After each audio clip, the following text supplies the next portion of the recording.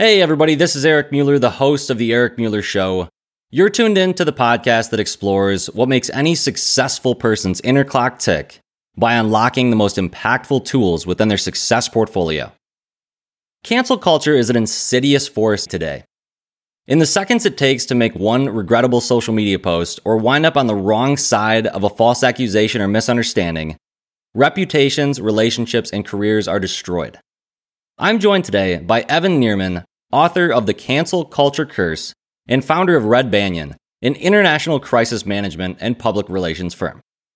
Let's head on over to the interview.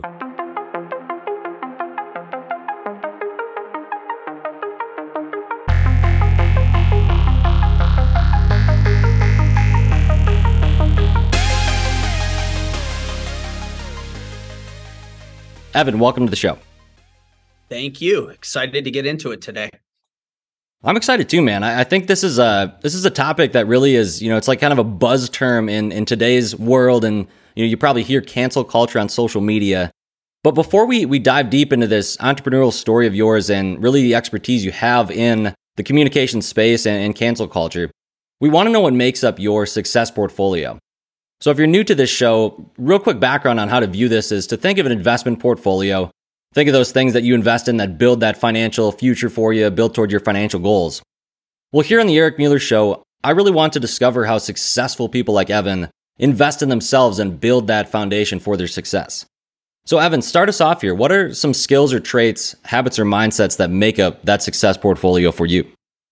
Yeah, well, it's a great question. And I think there are a number of them. So I'll just kind of start. And then if you find you want to go down any of those rabbit holes, we can go further. But I'll tell you a handful that come to mind immediately. And first and foremost is intellectual curiosity, wanting to ask why, having varied interests, being willing to learn. That to me is fundamental to entrepreneurial success. Because without that, you're going to be willing to just accept whatever people have told you or whatever your parents think you should do or your friends or whomever. And so I think having the willingness to open up your mind and always be curious, that serves you really well. Two, this is a lost art, but I think people need to read and read actual, brace yourself, books, not just watch clips on YouTube and not just do Blinkist and get the quick and dirty. I think you actually you find tremendous value when you invest the time in going deep on certain subjects. And I think reading books on a variety of subjects is a great way. Yes, you should listen to podcasts. You should read blogs. You should read the news, all those different things, magazines, online sites, Reddit, you name it.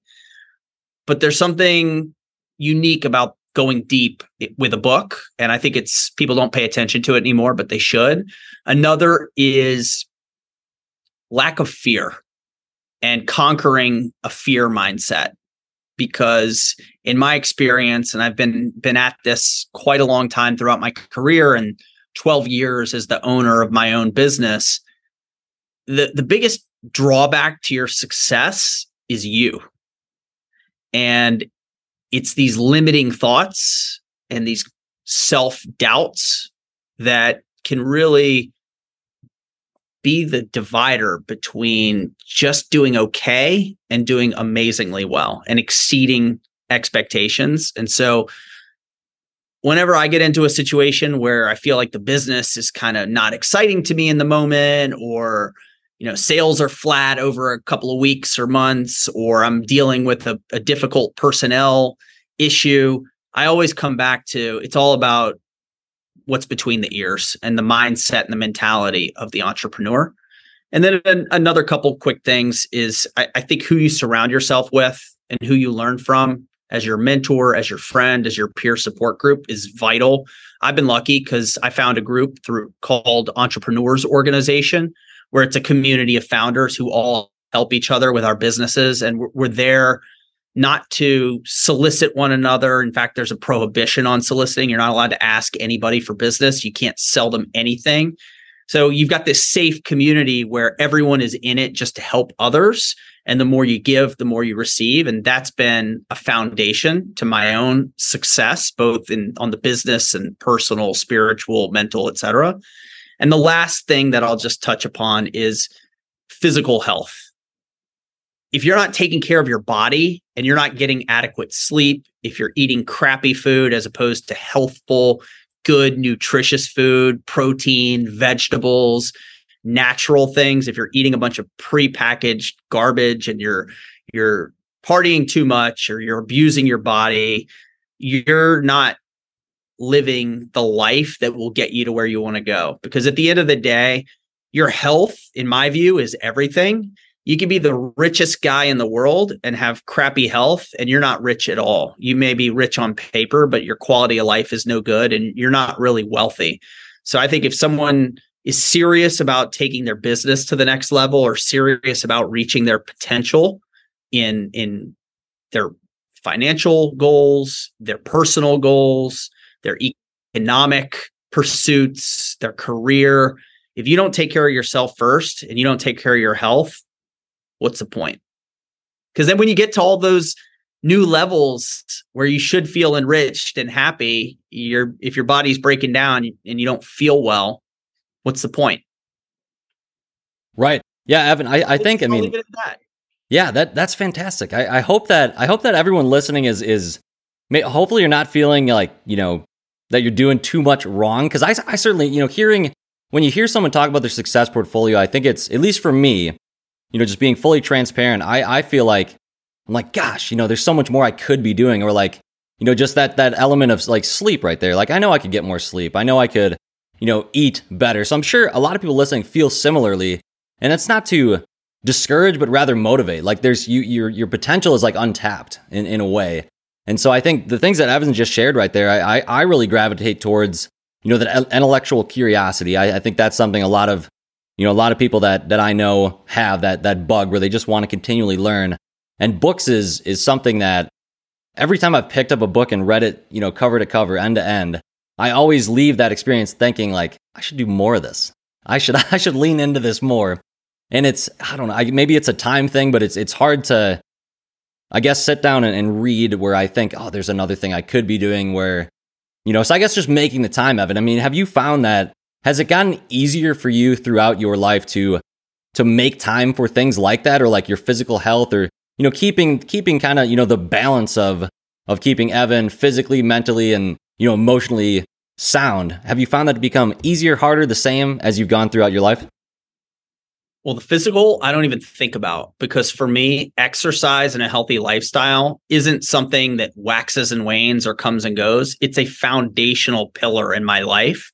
And so from the age of 7, when I kind of got into soccer, all the way to where I am now, which is 45, I've never gone through a period where I didn't take care of my health. I had a period where I didn't have the choice, and I had a back injury, and I had to have ultimately surgery, which put me out of commission for a while, but I'm fully recovered now and recuperated. But there's never been a time in my life where I wasn't willing to invest in physical health. So that for me, I don't even think about it. It's like making my bed. It's automatic.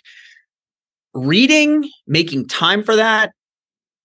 Look, when I was young, it was a passion. And so I remember being in high school, like I loved the weekend, not so I could go out. Yeah, I like to go out and party and drink some beers with friends and, get into trouble a little bit like most red-blooded Americans do.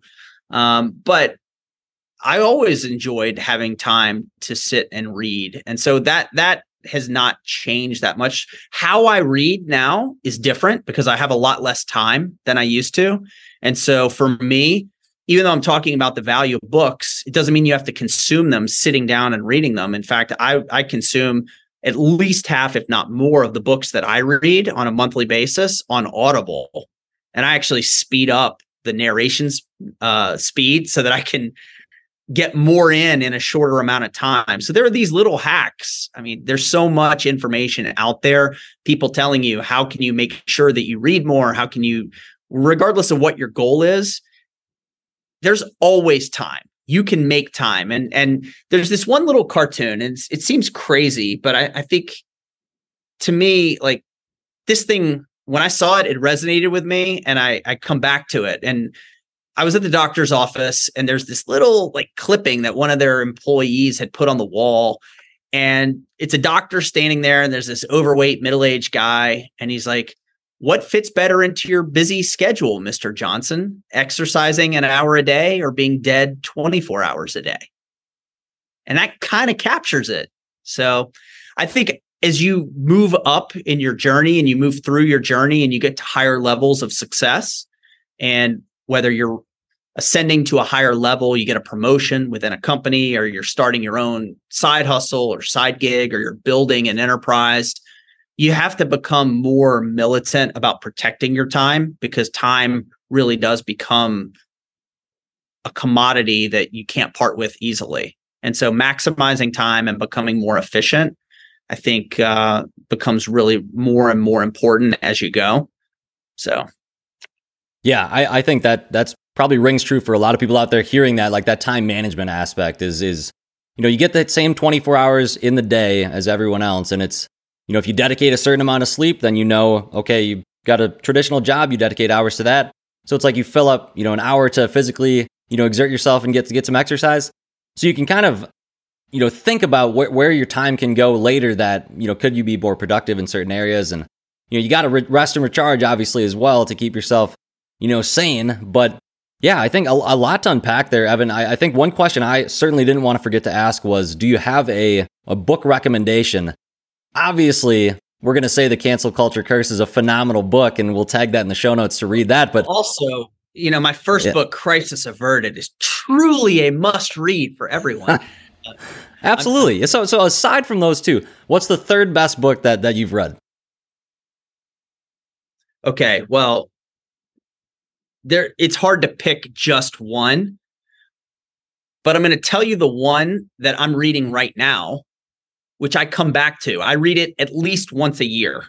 And when I say read, again, I went for a walk this morning. I lived in Florida.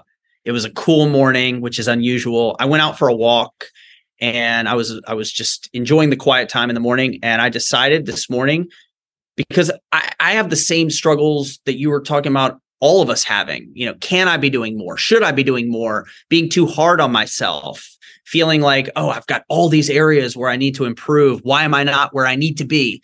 And I felt like, I was struggling with that myself this morning. And I said, you know what? Go back to your North Star, which is some of the concepts that are in an amazing book called The Big Leap. The author is Gay Hendricks. It's not a business book. It is a self-help psychology book. And the book is incredible because it's filled with these really amazing insights. Among them, it talks about time management, which you were just touching upon, and how to maximize your time, how to think about your time. It also includes some really interesting thoughts about considering the activities in your life that deliver the highest value to you. And what does it mean to live in a zone of incompetence versus a zone of competence versus a zone of genius, which I think is where we all really want to get to. And perhaps most importantly, I talked at the beginning of this conversation about getting the mental game right, which is, I think, essential for all aspiring, hungry, young professionals. The mental game is everything. And one of the concepts that's explored in this book is something that he calls, oh my gosh, it just jumped out of my mind, but it's oh my gosh, what does he call it? And I'm in the middle of the book.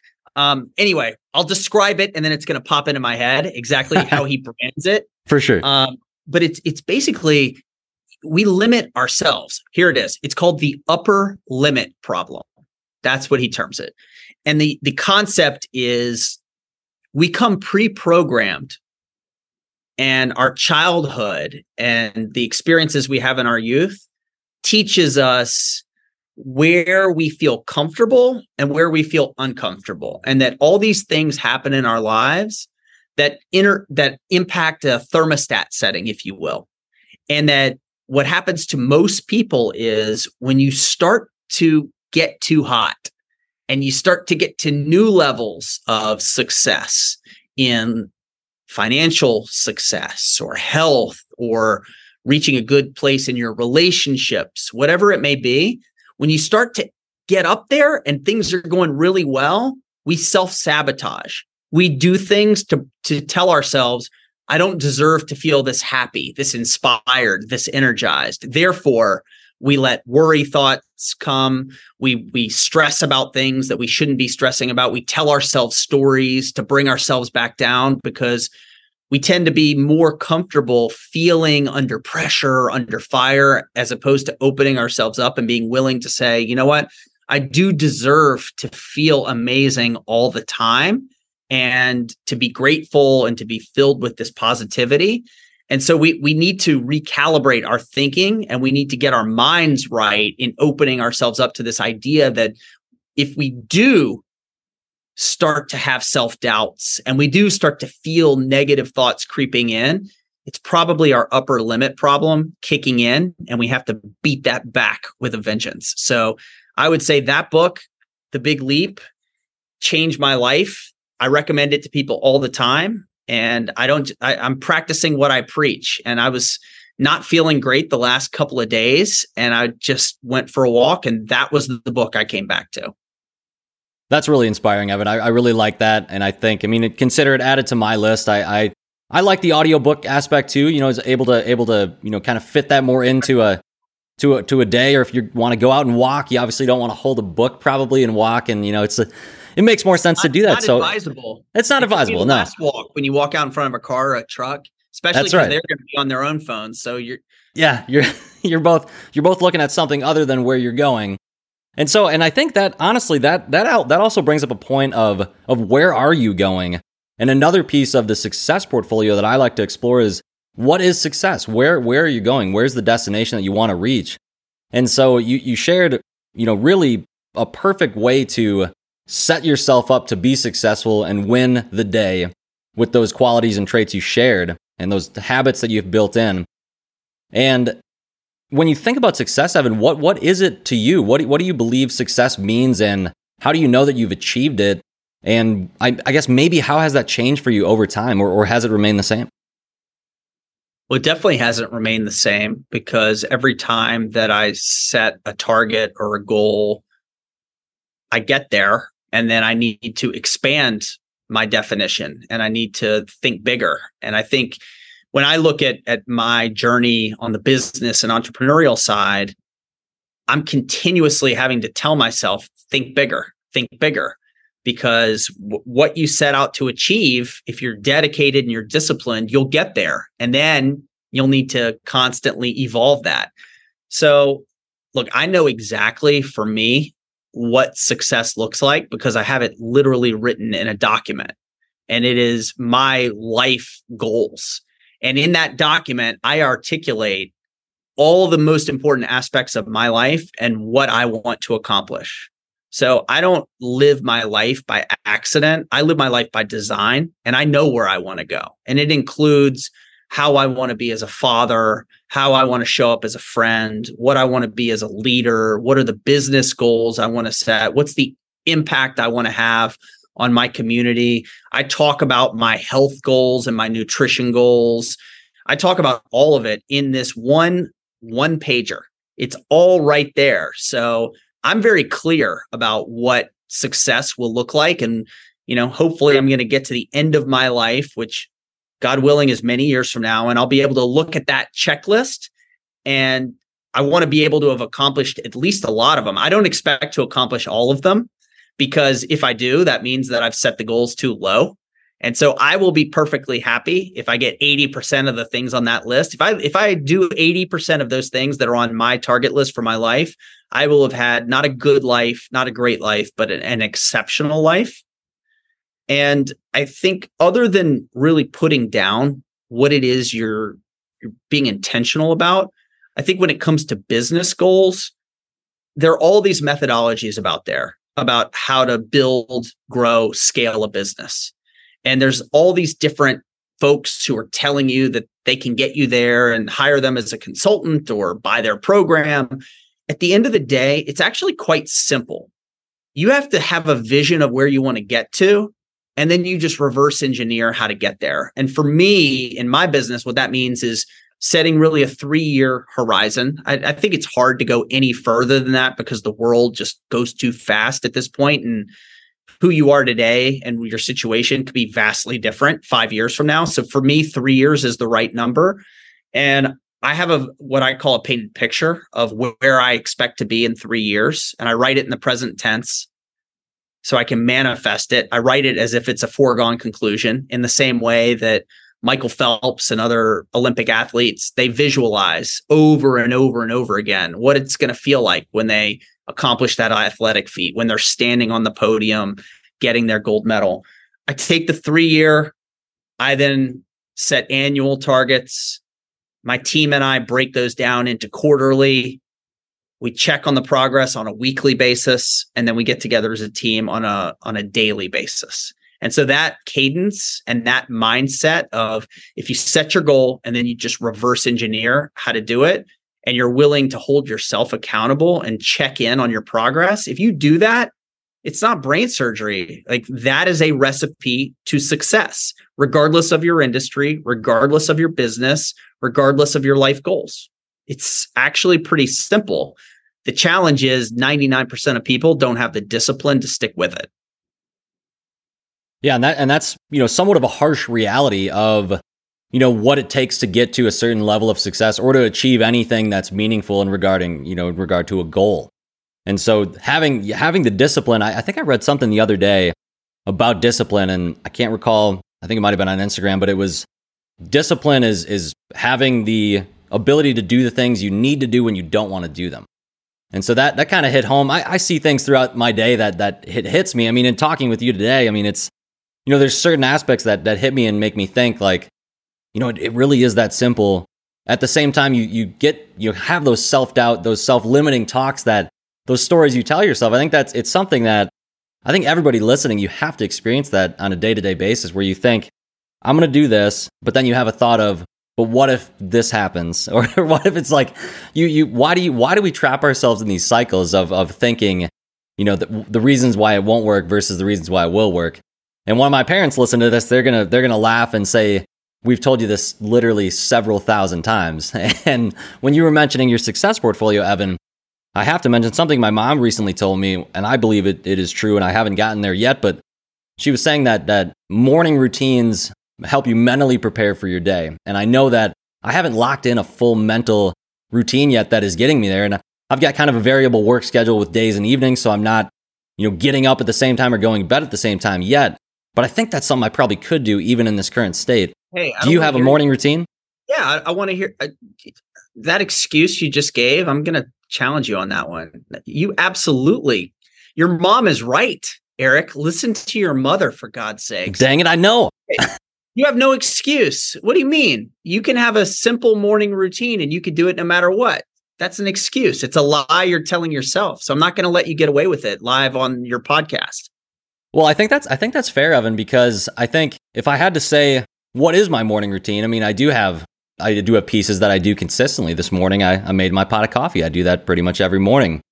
Some days I go for a run in the morning. Some days I don't until I get home from work. So I guess it's kind of,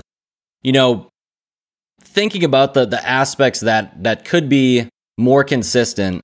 I think maybe giving myself a little grace too, to know what are you already doing. Don't set it up for, oh, you're falling short on this already, because you probably are doing things that are in somewhat of a routine. Maybe you just want to ramp it up. Maybe you don't want to be stuck at that upper limit of, I could do more. Maybe incorporating something like your, audiobook thing into the daily routine would help. Or listening to. I have a question for you. Yeah. Do you make your bed every morning? I would say not every morning, most mornings. Okay. So here's something that I think will actually change your life. And that is, if you start making your bed every single morning, my prediction is you will have a better morning every morning, and you will set your day up for success. And here's why. Our brains are hardwired to want to accomplish things and to have that dopamine hit of getting something. Think of a checklist. When you've got your things on the checklist and you draw that line through the item or you check it off, you get that hit of dopamine. Yeah, I did what I said I was going to do. You set a goal and you accomplish it. You're like, damn, I feel great.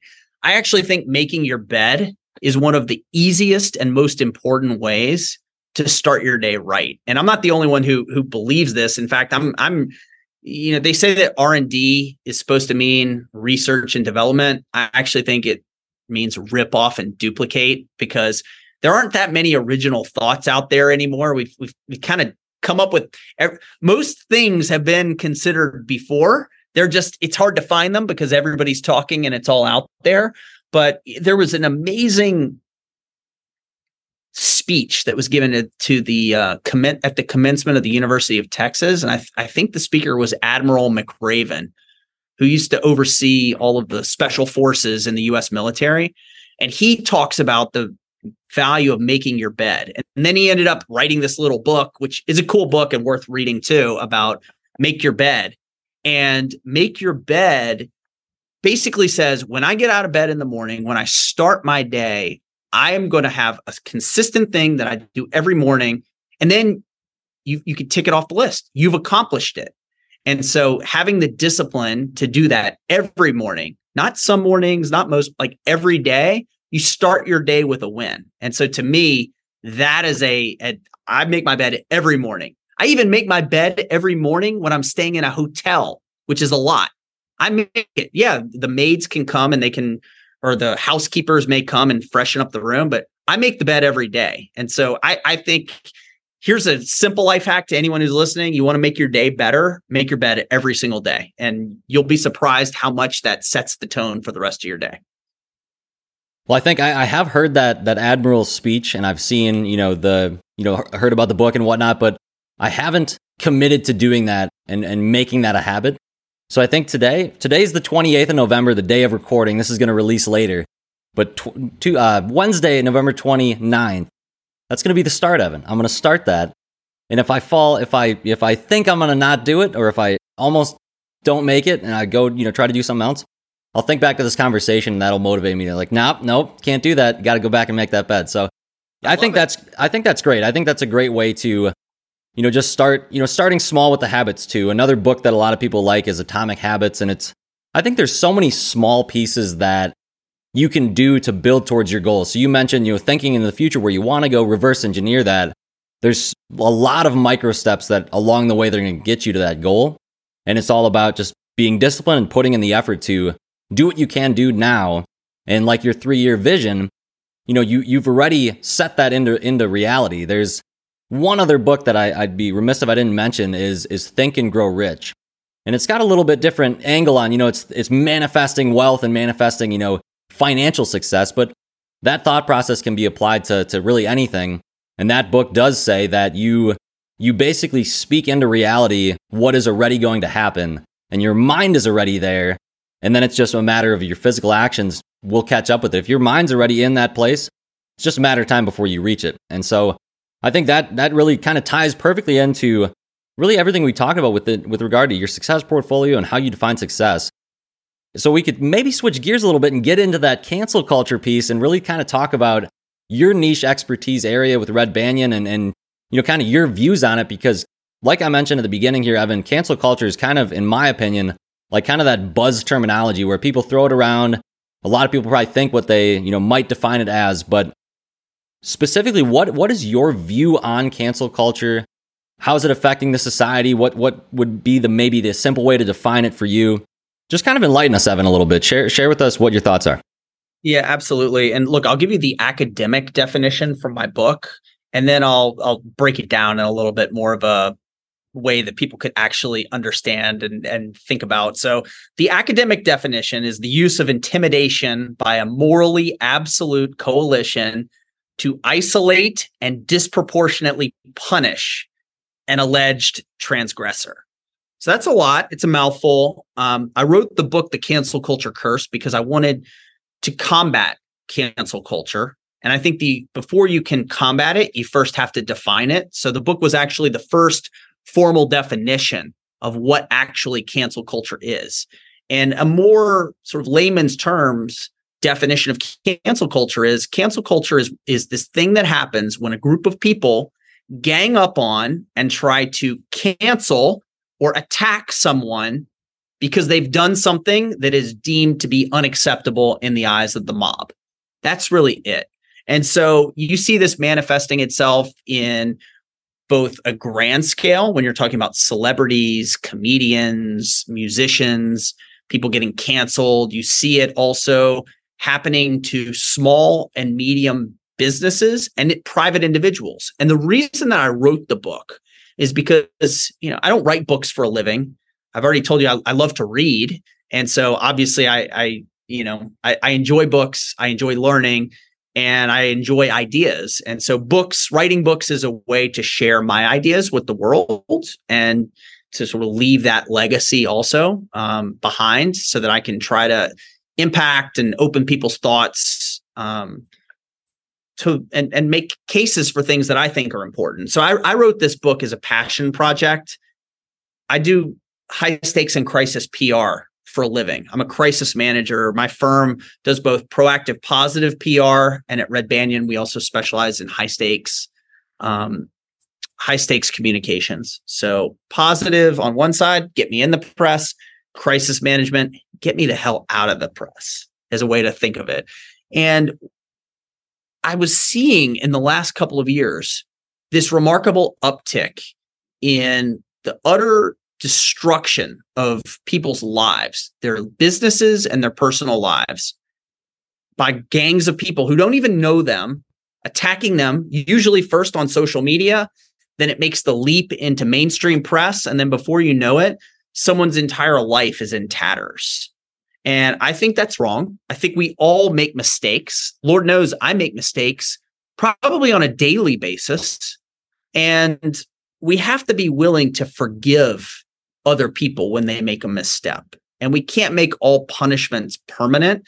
And that's really what cancel culture is. It's an attempt to say to someone, you've done something that I don't like, and therefore I'm going to ruin your life. I'm not just going to hold you accountable for what you've done or you've said or this bad moment that you've had, but I am going to set out on a mission to destroy you. And I think it's fundamentally cruel. It's un-American because it violates certain core principles upon which our country was founded. And I think it has to stop. And so that's really, Eric, why I wrote the book. And if, in a nutshell, my message is I wrote a book that defines cancel culture and makes the case that this is a curse, that it's something we have to stop seeing in our society. And the sooner we get rid of cancel culture, the better it's going to be for everyone. Yeah, I think, and you shared with me a really detailed breakdown of chapter by chapter, the key points in the book. And without, completely ruining the book, I think that, that element of un-American, the opposite of American values, I think that was a piece that I thought was interesting to hear about. You mentioned that, it's not to not hold someone accountable for their actions. You just don't want to irreparably harm their reputation and not give them a chance to, explain themselves. Or I think it kind of like bottlenecks and pigeonholes someone into a space. And the thing that I think and worries me about the cancel culture, curse basically is, that free speech aspect. If we are afraid, and we talked a little bit about fear earlier in a kind of a different context, but if we're afraid to share our true beliefs and opinions, that's a real problem. That's we're not heading in the right direction then as a country or a world. And so with this type of phenomena, what is the real problem with it in regard to free speech? I mean, how are we able to combat that? If you have a client that comes to you and they genuinely believe what they said, but it's going to ruin their reputation if they stick by it, how do we handle that situation? It's just, to me, it's like, it seems like a zero-sum game in some way. It is. And unfortunately, if you want to survive in business right now, you have to be careful, and you can't afford to do or say everything that pops into your mind or even be 100% open about what you believe, because at the end of the day, there is a critical mass of people who are going to disagree with you. I could tell you, I think your hat looks great. And there are a lot of people out there who are going to say, you know what? Evan is clearly an idiot because it's an ugly hat. What kind of self-respecting podcast host wears a purple and white hat? It looks awful. So you're never going to satisfy everyone. The problem is we believe in certain core things in this country. We believe in that people should have the right to form their own opinions. We believe that people should have the right to free speech. I mean, that's the First Amendment. Okay. It's not just like down the list. It's not even 2 or 3. It's the first. We believe that people should have the right to express themselves. We believe as Americans that there should be a competing marketplace of ideas, and that people, regardless of where they fall on the political spectrum, they should be able to express those ideas publicly without fear from the government silencing them, fear from not being able to do it, because we as Americans believe we do have the right to freedom of expression and freedom of choice and religion. So the other thing is we also believe as Americans in this thing called due process. And our entire society is built upon the idea that there is a justice system. And so there are laws. We have to adhere to laws. And if people violate the law, the consequence and the expectation is if you break the law, you're going to receive a punishment for it. And but the punishment has to fit the crime. So where I think cancel culture goes awry is in a judicial context, due process. If you're accused of doing something, I heard that we're going to say you stole something from the local supermarket the last time you went there. Okay. If you did, and we all know you would never do that because you're a high quality, not at all, upstanding American citizen. So that's why this is a good example, because it's so fantastical. No one would ever believe it. Let's say though, that you were caught on camera and you walked out with something that you didn't pay for. Okay. A normal person would say, okay, that's you committed a bad act. You should be punished for it. So maybe you get arrested for shoplifting. Maybe you get a misdemeanor. Maybe you have to do community service, whatever the punishment is, but the punishment has to fit the crime. The problem with cancel culture and the cancel culture society would be my friends and I get a copy of the video of you walking out of the store and not paying for that 6-pack of beer. And so what do? We start bombarding your website with negative reviews. We start contacting all the people who've been on your podcast and say, this shoplifting, law violating, low class guy, he's a criminal. Are you saying if you don't disavow him and you don't say something publicly about how you think Eric Mueller is the worst, we're going to assume that you think that behavior is okay. And so this is the mentality that takes hold. And this is where we are in our society. So then all of a sudden, even though you shoplifted, and yeah, you should have to pay the punishment. You should pay for the thing that you stole. You should express contrition. Maybe you even get a punishment. It doesn't mean though that you should lose your opportunity to have a podcast and to have an audience. It doesn't destroy all the other and erase all the other good things in your life. So even Eric, if you had done this thing, my view is you give a lot of value to your listeners. You're lifting people up. You're providing a service. You're probably fundamentally a good person who made a stupid mistake. In my view, you should be able to move on with your life. Cancel culture, though, says we're gonna destroy you. You can never redeem yourself. Every punishment should be the maximum, and it's permanent. And the other thing about cancel culture and due process is, in a legal context, there's due process in that you're going to get charged with a crime. You're going to have the chance to defend yourself. Cancel culture doesn't work that way. Cancel culture would be we convict you and we punish you in a very draconian way before you even, in many cases, have a chance to defend yourself. We write you off. We throw you out. We cast you out of society. And so what kind of world are we living in where we're taking away the opportunity for people to make mistakes and then learn from them? It's just on its face, it's ridiculous. And I think that's why we're starting to see the tide turn against cancel culture. And as more people get educated about how bad it is, you know what? If a comedian or an artist who you listen to says something that you don't like on social media, okay, so don't buy their next CD, their album, like not CD. We all download the stuff, but don't don't support them anymore. Don't go to their concert. Don't promote them on your own social media.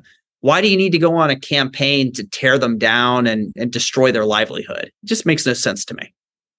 Yeah, I agree, Evan. I think it's also, I think the important distinction is that if something is done that is not, morally or legally correct or right, like shoplifting, obviously, kind of checks both boxes. Shouldn't do it. It's also illegal. It's not to say that you can just do that and, sorry, I did that. I shouldn't have done that. And then just not do anything about it. I mean, we're not saying that. It's just, it shouldn't snowball and spiral into this disproportionate punishment for something that, is kind of like, humans make mistakes. Like you just mentioned, you make mistakes on a daily basis. I make mistakes on a daily basis. It's not that we need to be perfect, but we need to, I guess, maybe get at the core of philosophically, like how did this, arise, or like what gives people, that power, so to speak, to feel like they can attack someone in that way? Do you think social media has been a catalyst in that, in a major way to give people access to, if something happened 60 years ago with a celebrity and they make some public statement or they say something, they're at a comedy, they're a comedian, they're at a comedy show and they say something. Aside from like writing mail, how would someone even get the word out? Like, what do you go with a picket sign and like, stand out, you fly to LA and go and stand outside their residence? I mean, it seems like social media has made it so much easier for people to do this. Would you say so as well? 100%. You can't have cancel culture without social media. And so the reason, people say, well, why is cancel culture a thing now? Well, it could not exist in a world without social media. Social media gives powerless, voiceless people all of a sudden the power that they always wished they had.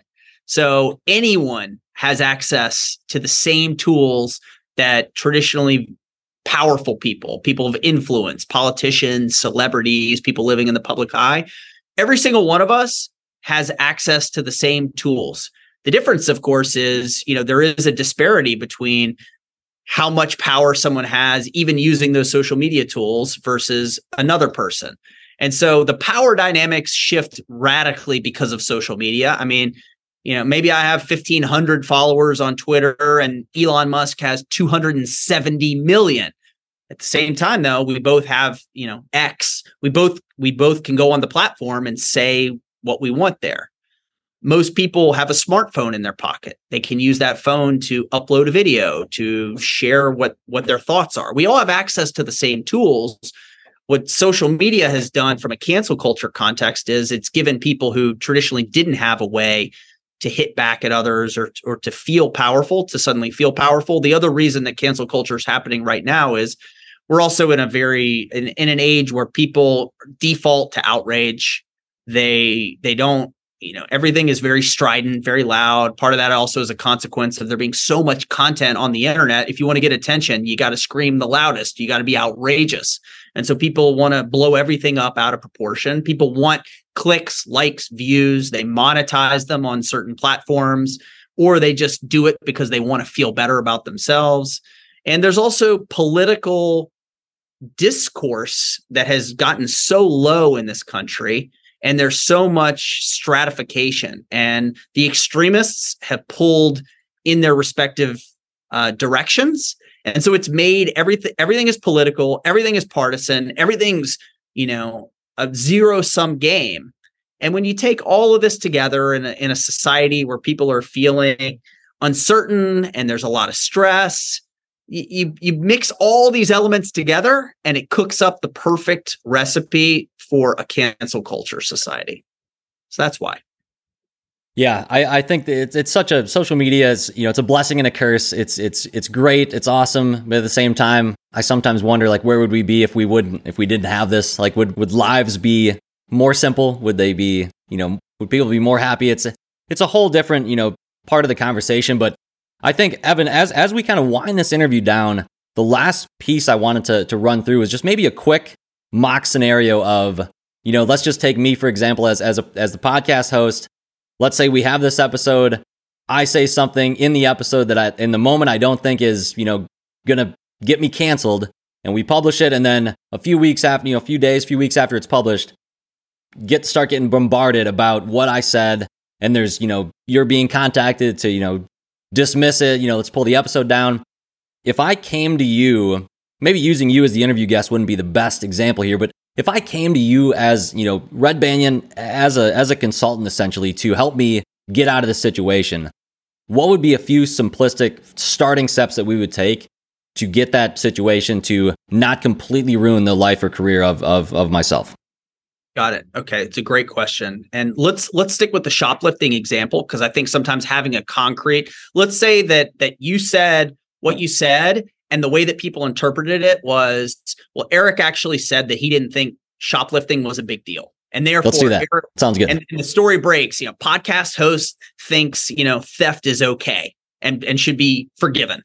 And so all of a sudden you're being attacked and people are saying, well, it's people like Eric that are leading to the videos we see online of people going into stores, flash mobs of thieves who are running out, smash and grabs.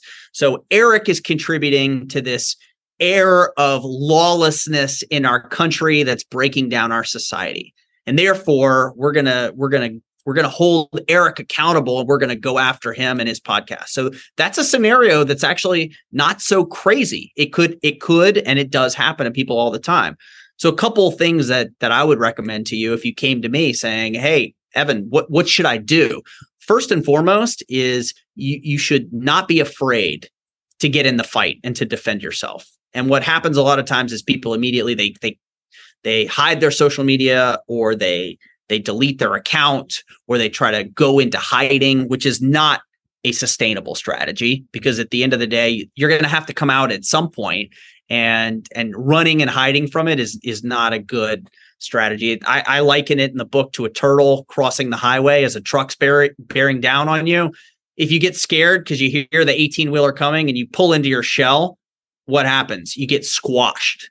So that's not a winning strategy. So first and foremost, get in the fight. Don't be scared. Be willing to defend yourself. You also have to make that mental click over that you're not going to allow yourself to be canceled. You're not going to allow yourself to be victimized by a bunch of people who don't know you. So then you're going to need to get your message out, and you're going to need to use all the tools at your disposal in order to do so. And so that means, rather than shutting up shop on your podcast, I would say, let's get a podcast out there immediately. Maybe you're going to have someone else interview you, and that you can do a whole podcast on what it was you were actually trying to say and why this thing has gotten blown out of proportion or misrepresented. So I would say you've got to have your core message of what you actually did or said. And in some cases, people get canceled for things that they've done. In other cases, it's for things that they haven't done, but they're just mischaracterized. And this is an example where, we're saying, based on what you told me earlier, about shoplifting. Shoplifting's bad. It's morally wrong. It's legally wrong. But, if you do it, you should be able to move past it in your life. And someone could misconstrue that as you being pro-crime. So the other thing you've got to do is look for surrogates out there. Look for third-party validators, people who do know you in real life, who will be willing to come forward and vouch for you. And you got to get in the fight. You got to refuse to be canceled. You have to use all the tools that you have, and you should not be cowed into silence. And if you don't tell your story, other people are going to tell it for you. And you can't afford to have that happen. So those are a couple of key hints. Now, I think something else that anyone who's listening should keep in mind is, before you do or say something online that does get you canceled, the best way to avoid being, or the best way to navigate being canceled, is to avoid being canceled in the first place. And social media is at the heart of so many of these things. And if you do these two things, you share with care and post with purpose. You're careful about what you put out on social media, and you pause before you just push it out, and you think about how it could land, and you just consider it for a beat before you push it. If you do those two things, you'll avoid many of the instances that end up getting people into a lot of trouble. Yeah, Evan, I think that's great. I was thinking of a funny Family Guy episode that actually kind of focuses on cancel culture. Brian, the dog in the show, he doesn't do those things you just said. He tweets out before going to see a movie like something very insensitive, and then he walks out of it, and went from 0 followers to millions of people just bombarding him about how could you say that? Or, it's like, it's just one of those things where I think if you post with intent and care, you're gonna be true to who you are, and if who you are is genuine and good, you're probably gonna be all right. So I mean, unless you're just not a good person, I mean, at some point you're probably gonna get canceled at some point anyway. If you're just posting insensitive things, even if you do believe them, that's obviously not okay either. So I think that it's a complicated issue, but I really appreciate you kind of demystifying it for us, sharing what you do at Red Banyan, and sharing your expertise on the show today. If someone wants to reach out and contact you, Evan, is there an easiest way to do that? Do you use any social media? Are you on LinkedIn? What would be the best way to do that? Yeah, look, I'm on LinkedIn. You can find me. Evan Nierman is my name. You can connect with me there. I'm happy to connect. You could go to my company, redbanyan.com, BANYAN. You can find me on X. It's just first name, last name, at Evan Nierman. You can look for me on Facebook, Instagram, YouTube, you name it. You can just Google me and you'll eventually find all the different ways that you can be in touch with me. And I welcome dialogue, and I'm happy to talk with people, whether they agree with some of my feelings related to cancel culture or any other topic, or they don't. And that's okay too. But I'm a big believer in dialogue and discussion. And I just, what I love is, at the end of the day, in this podcast, we talked about cancel culture and hopefully helped some of your listeners avoid getting canceled. But we focused on a lot of the positive, which is great, and real concrete takeaways that people can use to move forward and become the best versions of themselves. And so I just want to thank you for the opportunity to be with you today. I think this was a great discussion. It really got me thinking about myself and, what can I and should I be doing to make myself incrementally better every day. And I think if all of us do that, and we're intentional about trying to keep an open mind, trying to treat others respectfully, trying to become a better version of ourselves, well, ultimately, we're going to become a better version of our society and a better version of our country. And that's what I want. Amen to that, brother. Yeah, thank you so much for being on the show, Evan. And yeah, we'll look forward to following your journey and catching up with you soon. Evan Nierman, the author of The Cancel Culture Curse and founder of Red Banyan. Thanks so much for rocking the mic with me today, sir. We'll talk to you soon.